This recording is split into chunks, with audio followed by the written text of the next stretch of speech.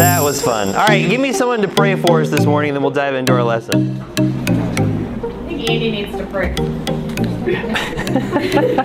Hey, being voluntold by the wife. I have no idea. I never volunteer anybody. You're such a liar. It's leading me from the heart. Yeah, Well, your wife, sure. This is totally going on the podcast too, by the way. Happy wife, happy. Okay, I can pray. Okay, thank you, Andy. Heavenly Father, Lord, we just thank you so much for this day. And Lord, we do like to have fun in here, but at the same time, these are very important things. So those who even ask these questions this morning, just let them to think about those. And we just pray for Stephen this morning, Lord, as he just brings forth the word, that we would have receptive hearts. Please bless every single one of us, Lord, that we just would be able to hear everything that's being taught. In Jesus' name we pray. Amen. Amen. All right, so we are in week 2 of our Tabernacle series, and we did our overview, our introduction last week, and this week we're going to be talking about the brazen altar. But the whole point of the tabernacle, and the reason why we're doing this series, is kind of the subtitle, Furnishing a Proper Dwelling Place for God. One of the things that I want you guys to really remember is that according to 1 Corinthians chapter 6, that your body is the temple of the Holy Ghost. The moment that you have received Christ as your Savior, your body, your vessel that you have belongs to the Lord, and He wants to dwell inside of you. And so there's a process that practically starts to happen in our lives after we're saved, and that is the process of sanctification. Somebody give me a good definition of sanctification. If you can't after Wednesday, I will be upset. Brandon. It's literally set apart, like it's very noticeably different. Set apart. Okay, set apart from what? The world. And yourself. The world and yourself to? Yeah. What? To who? God. God, and what He wants for you. So, if you're willing to undergo this process of sanctification in your life, because God can't force you to do it, this is something that you have to be willing to do yourself, then that means your life will begin to change. Some things are immediate, some things just take time, and some things we're just super stubborn about and it just takes a little bit longer. But He wants to dwell inside of you comfortably. He wants to be able to be inside of you. You are His habitat now. And so we're talking about this because this has practical ramifications all the way down the line when it comes to our walk with the Lord. All right, and so then, there we go. Come on now. I love it when technology doesn't work. There we go. All right, so there is our picture of the tabernacle. And as you can see here, this is the part we're talking about today. This would be the brazen altar. You have the whole nation of Israel, and this would be how they would camp around it. And there's actually tribes that went on certain areas. That was on one of your pictures from last week. And so they would enter in through the tabernacle here, and they would hit the brazen altar first before anything else would happen. And this is where all the sacrifices would take place, and we're going to talk about that today. So we're going to talk about the tabernacle, the outer court, beginning with the brazen altar. The brazen altar. Okay, so with this brazen altar, there's a couple things that I want to talk about before we get into it. And that's the fact that God has clearly established this type of the tabernacle being your body. We spent plenty of time last week talking about that. And so this isn't something that we've made up. This is not something that we've invented. There's a term in theological circles called the allegorical interpretation method. Anybody heard that one before? Allegorical? What does that mean? Anyone know what that means? The allegorical interpretation method. Allegory. Isn't it like instead of taking something literally, you take it as a picture of something else? Yes, and you make it say whatever you want. I mean, they do this a lot, even like in like when you're studying Shakespeare or poetry or different things like that in school. They're like, say, what does that mean? And then they pick out these weird ideas and they start to bring it in, and they make these strange pictures and instructions and all these truths that they say are in the passage. But is that what Shakespeare actually meant? Who knows? Because you're not Shakespeare. But when it comes to the Bible, people do that with the Bible all the time. They'll take something and they'll say, oh, well, that sounds like this, and they make up this crazy interpretation that has nothing to do with Scripture. So what we do is we take these pictures in the Bible, and we're not inventing new truths, we're not inventing new things. God said it was a type. So when you go to 1 Corinthians 6 and it says, you are the tabernacle. Now you can go back into the Old Testament and see, okay, how is this tabernacle set up? And this is like me. This is my body. This is my life where God wants to dwell. A lot of people will do this with many different things in Christianity, and you have to be very, very careful. You only do it where God lays out that type. And this is one of those clear examples in Scripture that you are the tabernacle. Okay, so let's go ahead and turn over to Exodus 38. Open up to Exodus chapter 38.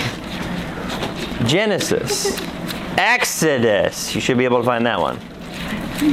Book numero dos. One more time. What? Exodus, Genesis, Genesis, Exodus.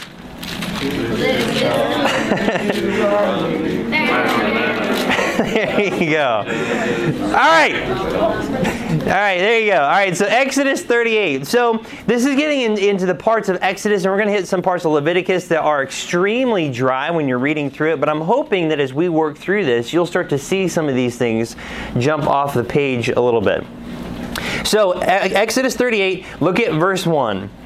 And he made the altar of burnt offering of shittim wood. 5 cubits was the length thereof, and 5 cubits was the breadth thereof, and it was 4 square, and 3 cubits the height thereof. And he made the horns thereof on the 4 corners of it. The horns thereof were of the same, and he overlaid it with brass. And he made all the vessels of the altar, the pots and the shovels, and the basins and the flesh hooks and the fire pans. All the vessels thereof he made of brass. And he made of the altar a brazen grate of network under the compass thereof beneath unto the midst of it. And he cast 4 rings for the 4 ends of the grate of brass to be the places for the staves. And he made the staves of shittim wood and overlaid them with brass. And he put the staves into the rings of the side of the altar to bear withal. He made the altar hollow with boards. And then he moves on to the laver, which is going to be next week. So as you take a look at this, this would be your picture, which is also the bottom of your guys' study sheet.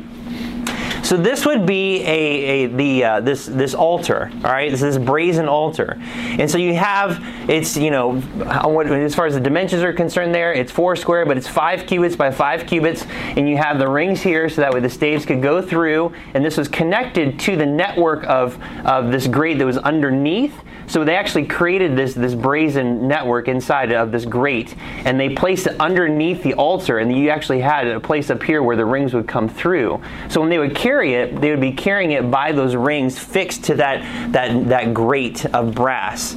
And you have 4 horns on each corner, and then you had fire in the midst, and this was all for the sacrifice. And it was overlaid with brass. One of the things that you see here repeated over and over again is that it's overlaid with brass. And so another passage of Scripture I just want you to see up here is in Leviticus 6, 12 and 13. And the fire upon the altar shall be burning in it. It shall not be put out. And the priest shall burn wood on it every morning, and lay the burnt offering in order upon it, and he shall burn thereon the fat of the peace offerings. And then verse 13, the fire shall ever be burning upon the altar, it shall never go out. Never. Never. It's supposed to always be burning. So you start to think about this whole concept of this whole, you have this brazen altar, it's on fire continually, it's for these sacrifices, and it's at the very beginning, because remember, we have here, let's see if the black one works. So you have this whole tabernacle area, and you have the holy place here, and you have the brazen laver, and you have the altar here, and this would be where they would come in. And it's at the beginning. And we're going to get to all this in a minute. I just want to bring out some of these observations. And so this would be where it would be at. And then you have here, this is split, and you have the table, and you have the candlestick. That's terrible. And then you had the altar there, the most holy place with the mercy seat and the Holy of Holies in here. All right, so this would be kind of this direction. And by the way, I made a mistake last week as far as direction is concerned. If you noticed on your guys' pictures from last week, this was the direction that it was always supposed to be. So this is north, this is south, this is east, and this is west. And so as they would go in, remember one of the things we talked about is that approaching God on His terms as He travels east from west. So as you're approaching God, you're traveling east to west to get into His presence. So that's how it was specifically laid out. So no matter where they went as a nation, when they sat down and they set up the tabernacle, this was at the very center of their camp. And it was supposed to be set up so they knew exactly where the compass was at, which is why it talks about the compass of the altar. They knew that this was north, this was south, this was east, and this was west. But this was the very first thing that they'd come in contact with. And it was supposed to be always burning, and the fire was to never, never go out. Okay, so let's get down to some of these details on the brazen altar. So the altar was to be 5 by 5 cubits square and burning continually. So there's your blank. First one there is continually. Burning continually. And what is the number 5 in your Bible? It is the number of death. It is the number of death. So that is not a coincidence. God is a God of patterns. And once you start to recognize certain numbers in the Bible, you start to see that the number 5 is associated with death all over the place. And it begins even with Genesis chapter 5, where you have all the people that lived after Adam, and they died, and they died, and they died, and they died, and they died. And that's the beginning, and it goes that way all the way through the Scriptures. So it's to be 5 cubits by 5 cubits square. The second point, the altar was overlaid with brass. And we already read all that. It's overlaid with brass, and all its instruments were made of brass. And we'll get to that in a little bit. But that's something else that really stands out. The altar was the place for all sacrifices. So anytime you see any sacrifices in the Old Testament, it was always at the brazen altar. So just think about that for a second. Imagine that. Because a lot of us, we just kind of, oh yeah, it's me for all the sacrifices. Okay, when you read all the sacrifices and what took place there, we're going to read a passage here in a minute. But they would bring in the lamb, the goats, and everything, and they would be slitting the throats of these animals and sprinkling the blood on certain sides of the altar. They would be taking that blood and applying it to the horns of the altar. I mean, this area right here is pretty gruesome, pretty disgusting, and it would have smelled. How many of you have ever been around like a dead animal? I know that I've gutted deer, and it is not, I mean, it's not fun. I remember that was the first part about hunting where I'm like, oh, I got to get in there, and I got to rip out all its organs, and I got to do all, and I'm telling you, then I read passages of the Scripture where they're taking out the organs, and they're talking about the kidneys, and I'm like, oh my gosh, they were like filleting these things, and they were cutting them open and pulling all this stuff out. I mean, it would have been a mess, absolute mess, all over the place. And then they were to take that sacrifice, and certain parts of that sacrifice they were to put on the altar, and other parts they were supposed to carry outside of the camp. So you'll see this throughout the Old Testament. So just think of that. Keep that in mind. Go over to Leviticus chapter 1. Leviticus chapter 1. Genesis, Exodus, Leviticus.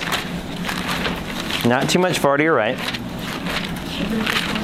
Chapter 1. Leviticus chapter 1. So they carried it around burning? Like they would, if they were moving camps, did they like carry it around while it was on fire? I would assume so, because it's supposed to be burning continually. Yeah. Every morning, every night. Yeah. All right, look at chapter 1. So one of the first things that he says right out of the gate, Leviticus chapter 1, verse 1. He starts off the whole book this way. And the Lord called unto Moses, and spake unto him out of the tabernacle of the congregation, saying, Speak unto the children of Israel, and say unto them, If any man of you bring an offering unto the Lord, ye shall bring your offering of the cattle, even of the herd and of the flock.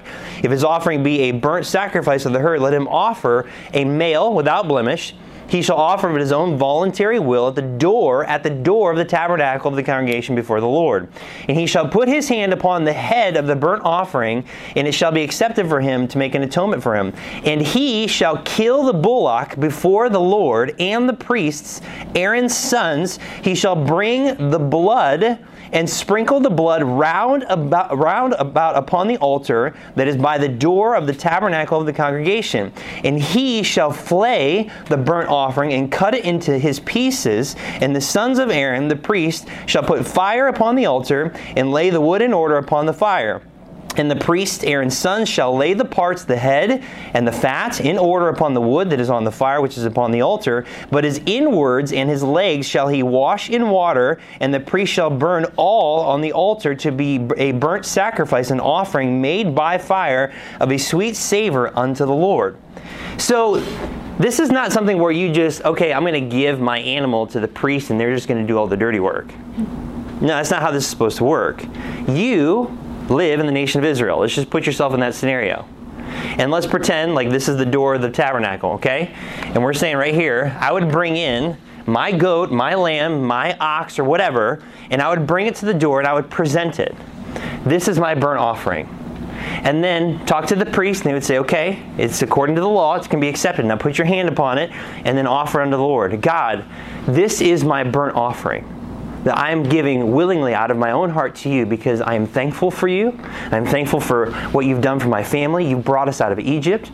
You've saved us. You've done whatever. And he starts listing all these things like a prayer unto God. And then he would take a knife and he would kill that thing, catch the blood into a basin. And then he would take that blood and he himself, not the priest, he himself will go round about that burnt brazen altar to offer that burnt sacrifice, and he would sprinkle it all the way around, and then it says that he would flay it, he would cut it open, pull out all the organs and everything, and he'd wash it with water, cut it into pieces, and then offer it unto the priest. This is pretty intense. And you think about kids, because there's no doubt in my mind that maybe even the leader of the family would have brought his wife and his children. Maybe there's something that they did as a family that they sinned against God. And so they themselves say, no, we as a family, we have sinned against God and we need to provide an atonement for our sin. And so they would bring whatever's necessary and they would all do this and they would see this. So this is crazy when you really think about it. But this is what God told them to do. I want you to have that picture in your mind. This is not just some little Sunday school story. This is legit. This is what they did. And it's going to come back again, by the way. It's going to be reinstituted during the tribulation, and even throughout the 1,000-year reign of Jesus Christ, it's going to happen again with the temple. So that's the picture of what's going on here. So the altar was the place for all sacrifices. All right, next point. The altar was used daily. Every single day it was used. And I got this passage up on the screen for you guys. So it was used daily. Now this is that which thou shalt offer upon the altar, 2 lambs of the first year, day by day, continually. The one lamb thou shalt offer in the morning, and the other lamb thou shalt offer at even. And thou shalt set the altar of the burnt offering before the door of the tabernacle of the tent of the congregation. Again, at the very beginning. It was the first thing that you saw, was the first thing you came in contact with as soon as you walked into the tabernacle. And so it was used every single day. The altar was the first place, that's your next point. The altar was the first place every Jew would have to go before approaching God. Very important. You could not just willy-nilly walk into the tabernacle and just make your way back here and just do all this stuff. No, this is where your relationship began with God, right here at the altar. And you put the altar of the burnt offering by the door of the tabernacle of the tent of the congregation and offered it upon the burnt offering and the meat offering as the Lord commanded Moses. This shall be a continual burnt offering throughout your generations at the door of the tabernacle of the congregation before the Lord, where I will meet you to speak there unto thee. Very important. That's at the door of the tabernacle. And the last thing I want to mention before moving on to the second part is that the altar's grate was the same height as the table of showbread and the mercy seat. Is that on your guys' study sheet? Okay. There was one study sheet that didn't have it on there. I wanted to make sure it was on there. So the altar's grate was the same height as the table of showbread and the mercy seat. So if we were to take a look at this, let's see here. Okay, I'll keep using this. All right, so let's pretend for a second that you would have this. We'll pretend like this is the altar. All right, so this would be the altar, and so the edge of the altar would come up round about 5 cubits all the way around, and then it says that the grate came up to the midst. All right, so this was 3 cubits high, and then it says halfway down, 1.5 cubits high would be this grate in the middle, and this grate would sit right in the middle. Now, what's interesting about this grate that was in the middle, now of course my height's off as far as the dimensions are concerned, but just for picture purposes. So halfway through, if you were to draw a straight line from that grate, from the middle of that grate, and you were to go straight into, past the brazen laver, past the holy place, into the most holy place, this grate was the exact same height as the mercy seat here. And that's very significant. And I'll tell you guys about that, especially once we get over here and we talk about the holy place. But that's very important. And it's the same height as the table of showbread here. And so God He doesn't make mistakes. This is what's really cool about God. He does not make any mistakes at all. He gave precise measurements, told them exactly what they were supposed to do. And so it's very interesting that the same height of the sacrifice, where the sacrifice would occur on this brazen grate, is the same height here and here. So just hold on to that thought, because that's really, really interesting as we continue on through the tabernacle. Okay, so let's move on to spiritual truths for our admonition and learning. So let's take some of these details and let's take a look at what does this mean, because we know that we are the tabernacle. Your body is the tabernacle, and that in order to approach God properly and to have a proper dwelling place for the Lord, that we need to have things in proper order. So the first point here, the altar of brass is a picture of hell and God's judgment of sin. The altar of brass is a picture of hell and God's judgment of sin. If you were to take the word brass and you start to search it throughout the scriptures, just open up Blue Letter Bible on your phone app and just type in brass and hit search. And you look at every context where brass is used, it's always a picture of judgment. It's always a representation of judgment. And so it's not a coincidence then that here, this is made of brass. And not just the altar, but all the shovels, the pans, the flesh hooks, everything here, everything they were dealing with was made of brass. Even the grate on the inside was made of brass. This is made of brass, the brazen laver. Remember that, because once we get to this point, there's another judgment that takes place for the believer every single day at this spot. But here, this is where we're focused for today, this brazen altar. Now take a look at these verses. So we already talked about that. The altar of brass is a picture of hell and God's judgment of sin.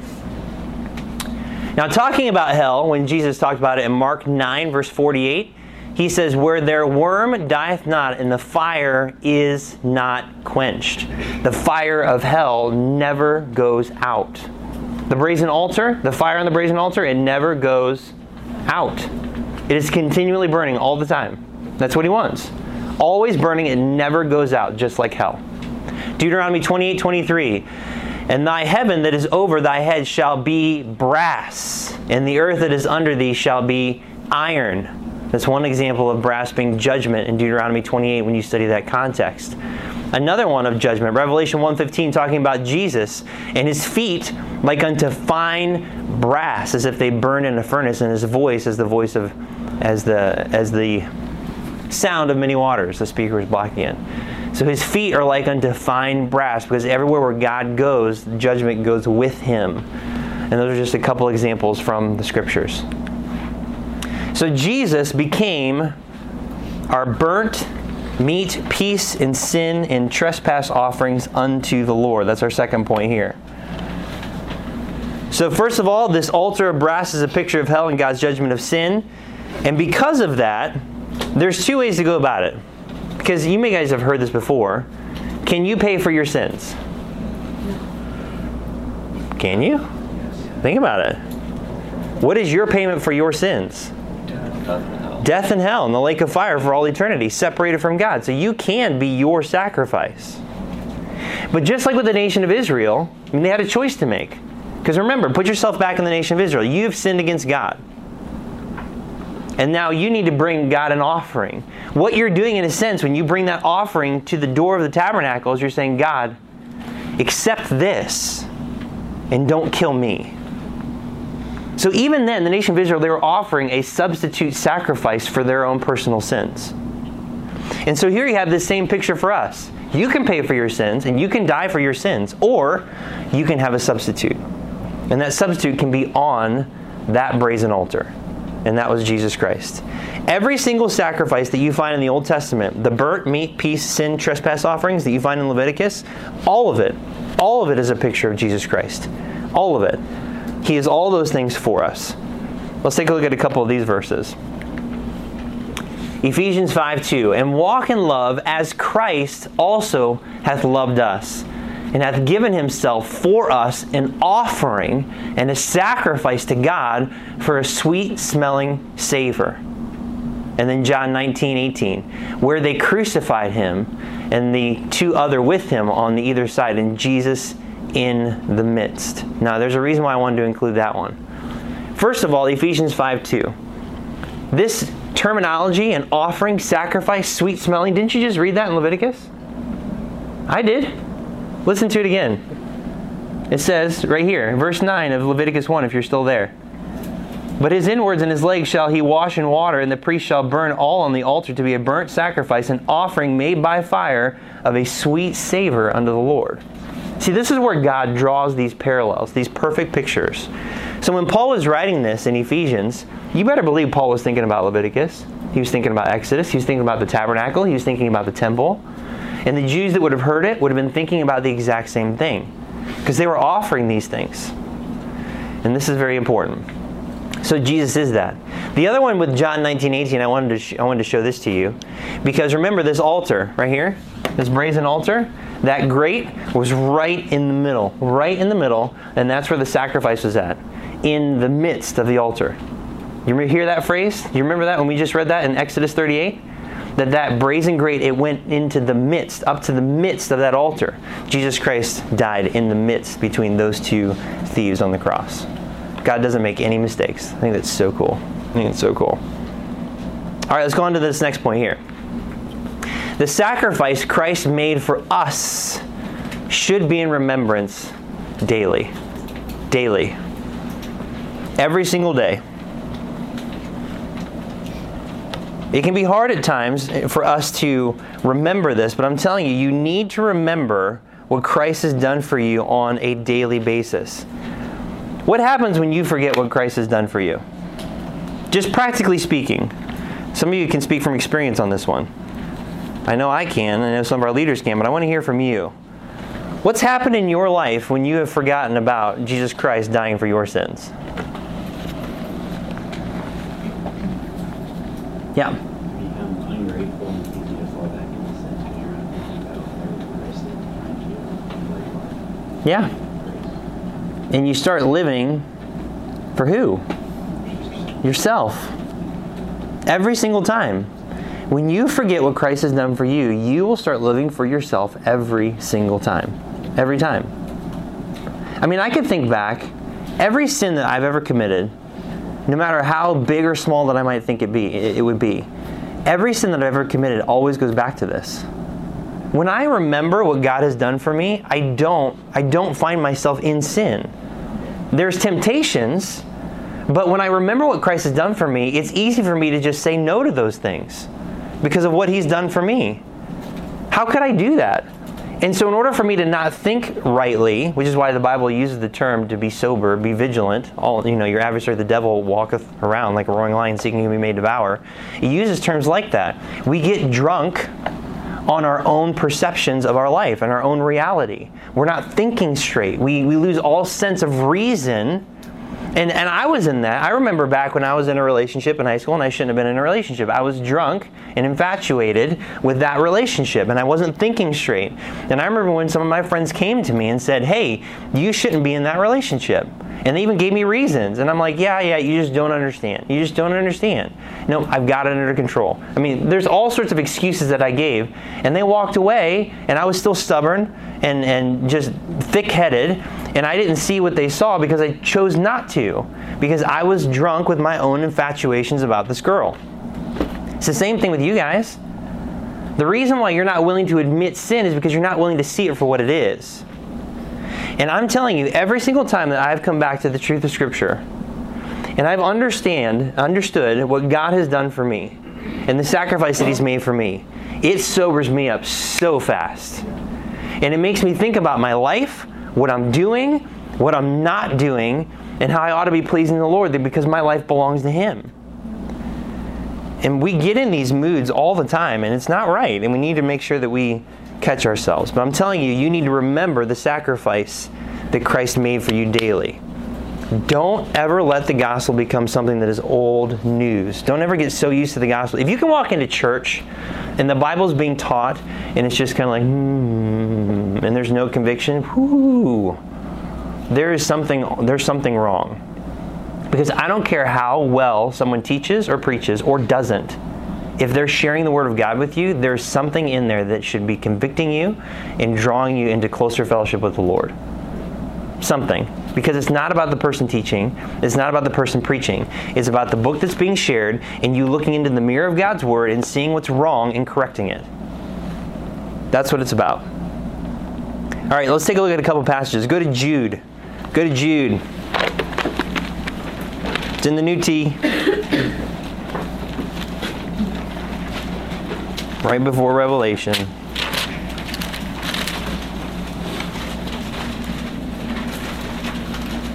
This is something that you need to exercise yourself in doing.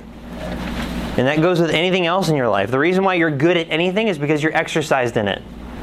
And so when it comes to remembering what Christ has done for you, you need to exercise yourself daily to get into this mindset. Jude. All right, take a look at verse 3 of chapter 1. There's only one chapter in Jude. If you have 2 chapters, then you need to burn your Bible. Sorry.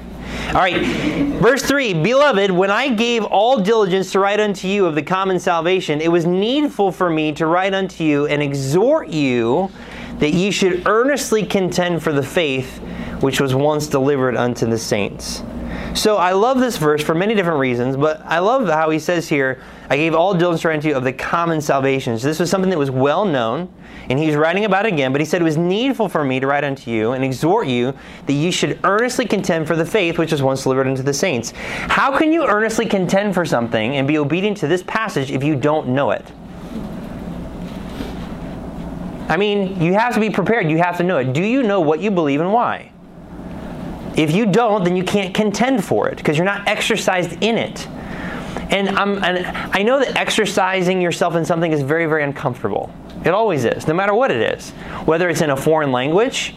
I mean, I've been going on and off through Duolingo because I'm trying to brush up on my Spanish. And so my kids, after the Browns have been here, they're like, oh, can I get Duolingo on my phone, iPod? I'm like, yeah, sure, no problem. And it's hilarious because they're working through it on their own. And they're like, oh, this is so hard. And it's because it's different and it's new. Or the first time that you try to go out running or you try to do something physical and you're not conditioned appropriately, it's difficult and you want to quit or puke. And I've done that before. I remember the first time that I had a trainer and this guy was like ripped. And so I'm like, okay, I feel like a stupid little weakling. And this was several years ago. And I remember we worked through all these different exercises and I was like, okay, I can hang with this guy. And then there was this last exercise that he gave me and it was like the worst. So he took me to this area and he stacked 4 25-pound plates on one side of the room. And he said, okay, I want you to run down, grab a plate, bring it back and set it down. Run, grab a second plate and bring it and set it down on the other one and do that 4 times. So I'm like, okay, I can do that. I can sprint down and back 4 times. No big deal. What I didn't account for was the added weight of 25-pound plates. So then I went and I did it. And then when I was done, he's like, yeah, you did it. Good job. And I'm like, oh, I'm like super lightheaded. And all of a sudden I get more lightheaded. And I'm like, oh my gosh, I need to sit down. And then my body's like in major shock and then I vomit. And so it was one of those things where he's like, hey, it's okay. It happens. Your body's just not used to this. And so it's one of those things that this is the way it is with everything else, is that when you're not exercising something, you can't contend for it. You can't compete for it. You can't fight for it because you're not well versed in it. And so when it comes to your spiritual life, which is a shame for many people, is super weak because people don't spend enough time exercising themselves in spiritual matters. They don't spend enough time with the Lord. They don't spend enough time in doctrine, learning things about God. They don't dive into details like this to understand some of the incredible things that God has put in the Old Testament that are wonderful pictures of what Christ has done for us, that will just enhance your understanding of other biblical doctrines. They don't want to do it. And when they start to do it, they're like, oh, this is hard. Yeah, just like anything else in life, welcome. And this is how it is. And so if you really want to be successful in your spiritual walk, you have to be exercised in it. And just like with exercise, is it easier when you have accountability? Yes. Yes, it is. Every single time. It is so much easier. I'm telling you, there are many mornings that I have not wanted to get up and go work out. But I know 2 things. This is kind of interesting how it's worked out in my life since May. I started working out in May, and I would wake up in the morning exhausted. And then I would just remember, he's waiting for me. My exercise buddy, Jake, he's waiting for me at his house. I just can't not show up. He's waiting for me. And then I get there, and then he'd be like, man, I'm so glad you got me out of bed this morning. He's like, I would totally be in bed. So we both would have been lazy and in bed if we would not realize, hey, he's coming over, or hey, he's waiting for me at his house. There's accountability. Now I'm at a spot in my life where I've spent enough time working out and doing other things that I'm like, I have too much invested. So when Jake sends me a text and says, all right, hey, I'm not going to be able to make it tomorrow morning because I've got to go to work early. I'm like, okay. So I'm going to get my butt out of bed and I'm going to go to the Y, or I'm going to do something, run in my neighborhood and do some stuff in my garage, because I've spent way too much time investing into this part of my physical well-being that I can't stop now. I can't. I've got too much invested. Spiritually, that's where we got to be. If you're not exercised in it, then you need to find someone that can give you some serious accountability. So that way you know, hey, when I see this person at church, they're going to ask me, how am I doing in my walk with God? They're going to ask me, what have I been reading? They're going to ask me, how did you do with your camp commitments? All that stuff. And then, you knowing that will cause you to get into your book. And then the more time you spend in your book, then you're not going to need someone barking over your shoulder all the time, because you got too much invested with God that you can't quit on Him now. This is where most people don't get to. And it's a shame, because we have no excuses.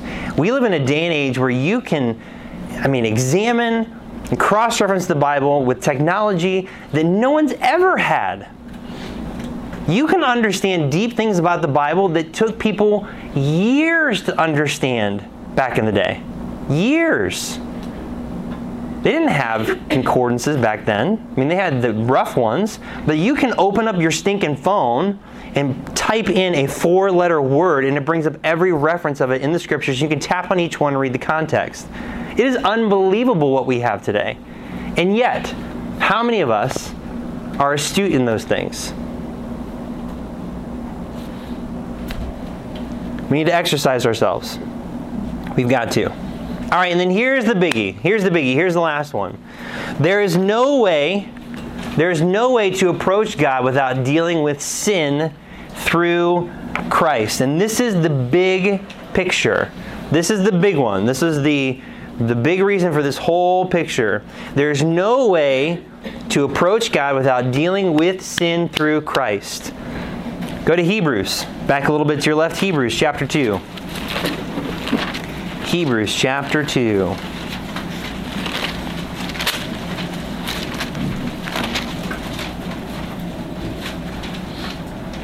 Somebody read that for me. Hebrews 2 verse 9. Go ahead, Sam.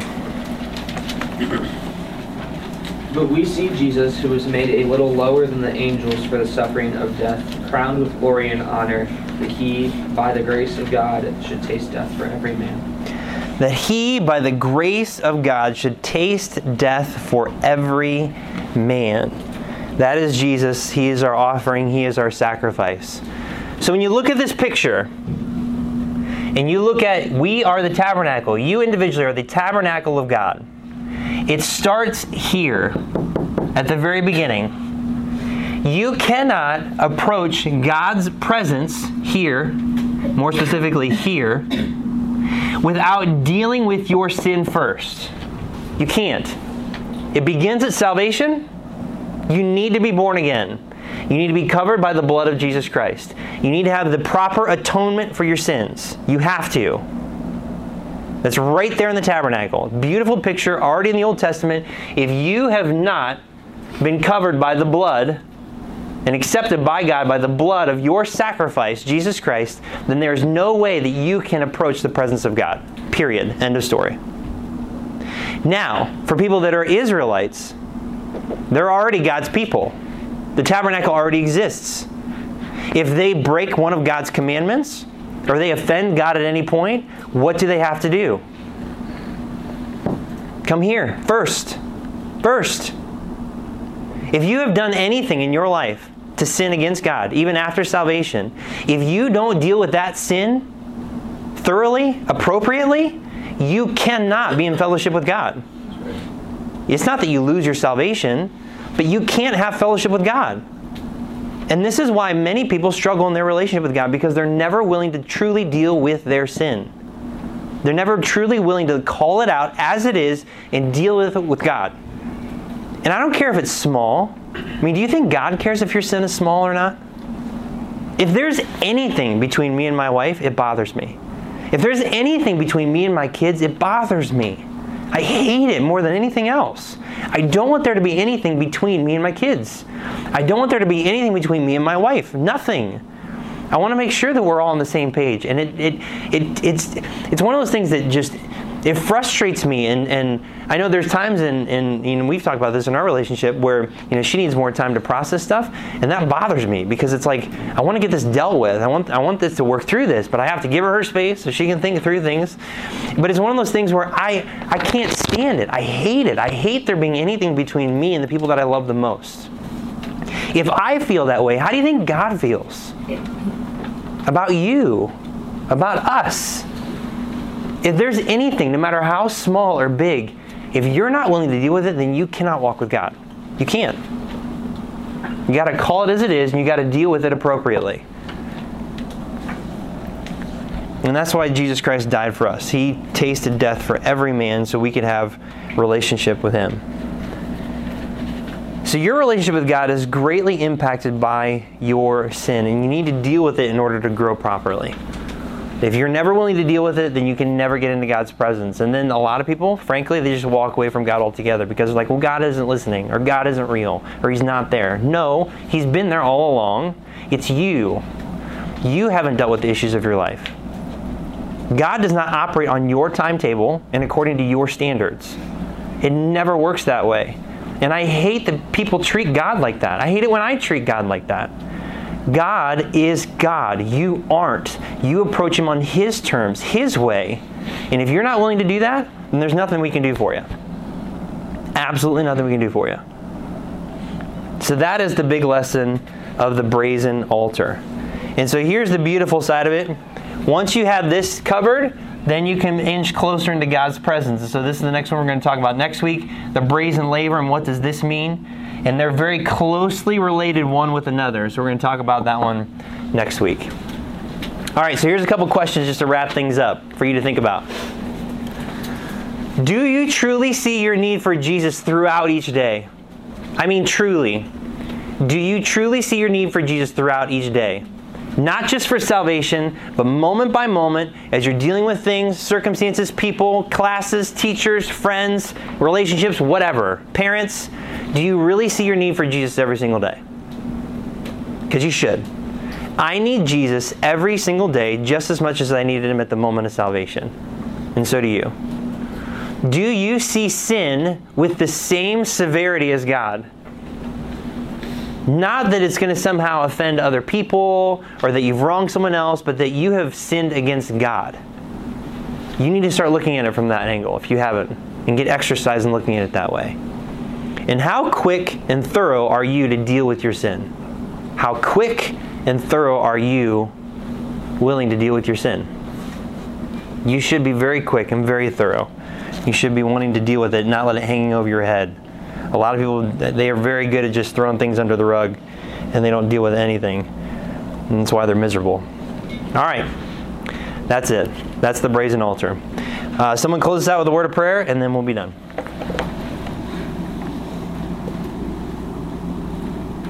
Go ahead. Dear Father, Lord, just thank you for this day. Lord, thank you for another morning where we get to come together, Lord, and just have fellowship, but also hear your word.